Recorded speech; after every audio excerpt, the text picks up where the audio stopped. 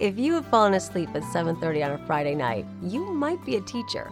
Teaching is crazy, fun, exhausting, challenging, rewarding, and did I mention crazy? And as Catholic school teachers, we are also entrusted with imbuing Catholic identity. It's a huge responsibility, but fortunately for us, there is Finding God, the amazing K-8 faith formation program from Loyola Press. It's innovative, engaging, and the most inclusive and complete program we've ever used. Multimedia? Check. Scripture? Check.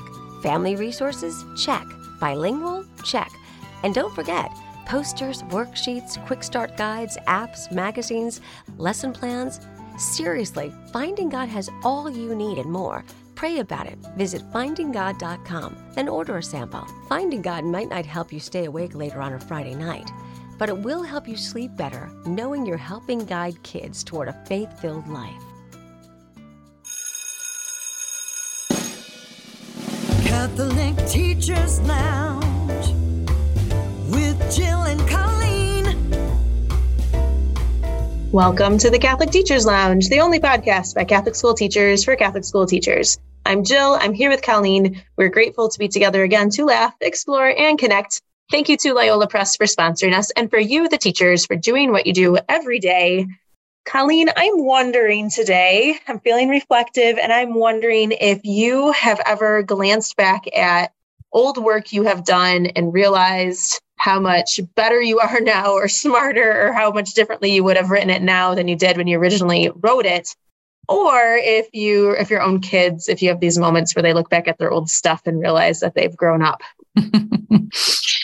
Boy, for my own stuff, I really don't go back and dig through my old papers. I have to say, I have sets of journals in poems and stuff, that I wrote teenage poems. Yep. Years and years ago that I'm actually afraid to read because they're probably horrible. But I love looking at my kids' old stuff and, to see what they're capable of doing now as 17 and 18-year-olds. But, I pull out their old stuff. We have memory boxes full of their stuff. And, even at Christmas time, pulling out anything that they ever created, their old artwork, and even the way that they wrote and things like that, it's very cute. I don't think it would be cute if I pulled out my old journals or my old poems. Oh, it might be. It might be. That's funny. Well, today we're going to talk about portfolios, and the credit goes to Divine Providence Academy, and the principal there is Kate Beisel, because this popped back up when I was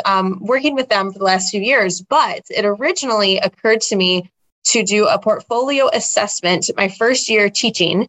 And like many of you can relate to, especially if you're in your first year right now, when you come into a position, you're sometimes just given what the teacher did before you, and you follow it because you're not sure what else to do. So you follow along with it. And my first year teaching, which would have been in the early 2000s, I was given these exams to give, and they were just, they were matching characters from books to their descriptions, and memorizing what happened first, second, and third in different short stories. And just all of it did not make sense to me that you would read stuff throughout the year and then go back and do a study guide of memorizing the content from books and short stories. Like, none of that made sense to me. I didn't feel like that was the bigger picture of what we were trying to assess. And so followed along for that first year, and then beginning in year 2, started doing a portfolio. Colleen, Did you do portfolios or any sort of compilation of work for students or for yourself? You do this a lot in college classes too. Like you pile up your stuff, especially as you prepare to be a teacher. You have like a teaching portfolio that you're adding to over time. I think I always did portfolios, and part of it, and I didn't invent that idea. When I taught junior high, it was part of the junior high process, so that because we did student-led conferences, the students would actually lead their parents through the conversation of the, evolution of their work over the course of a quarter or a semester or the year, whatever the case may have been. So that was my first experience with portfolios and students. And I don't think it made much of an impact on me then, but when I taught high school, and I taught, the college credit classes and things, and the students did a lot of, then they, at the end, they had to do portfolio assessment. And then that's really when it clicked to me, was this is the record of the progress that a student has made, and for that student to reflect upon. So there was a rubric that went along with it in the writing course, and that was really meaningful. So yeah, absolutely. So let me flesh this out a little bit more. So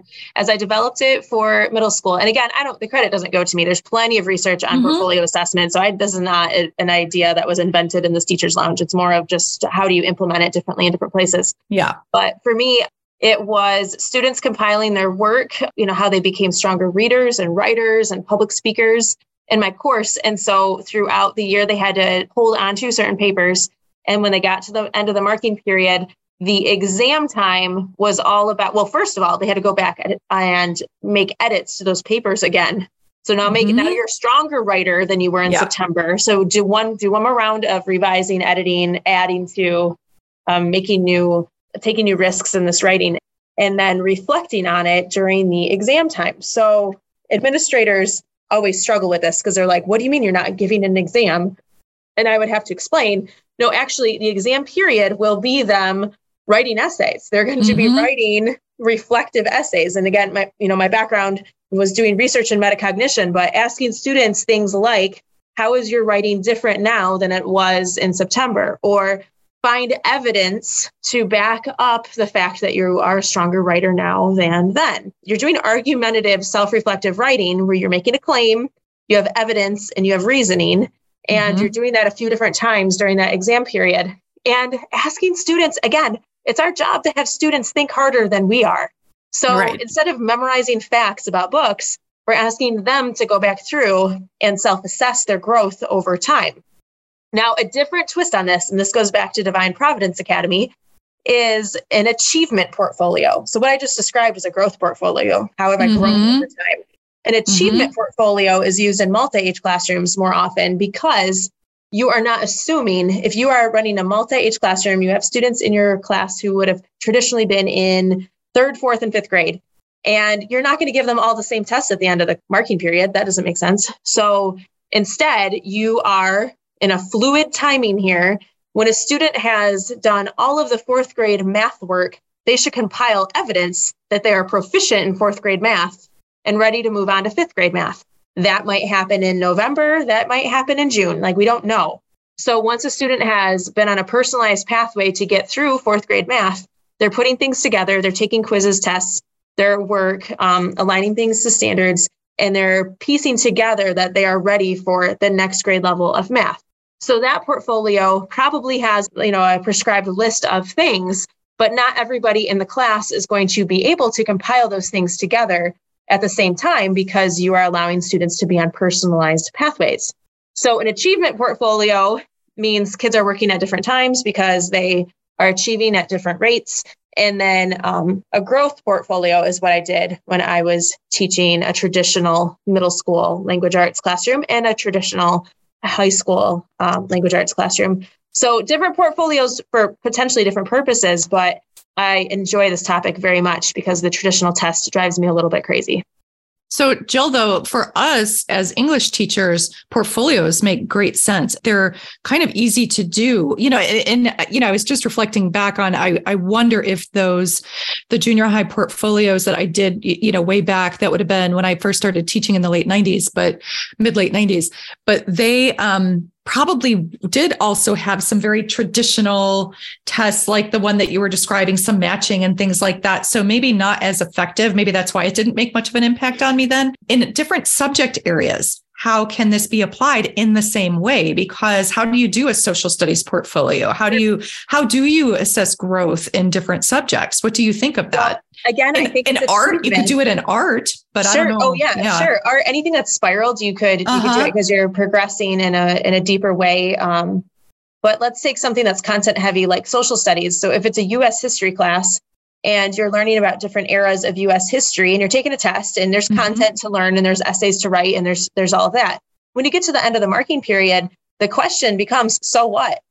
So, okay, compile your tests and quizzes from Revolutionary War, Civil War, whatever, these different eras, Reconstruction, all of it. And then start to piece them together. So the question becomes, use all of your tests and quizzes, which hopefully you did well on because you can use them and they're in front of you. how do these eras make sense together, or what might be the connection here? Ooh, there's our bell. But I think there's ways to have students reflect without having them just memorize new things or rememorize things that they had. So I would love to hear people chime in on this and hear how they use portfolios. So let's leave it there. More episodes to come on this. So Thanks for the energy boost. We love exploring your ideas, affirming your efforts. Keep these ideas coming and tune into our next episode. We'll talk more about great ideas from you, our fellow teachers. We'll see you next time.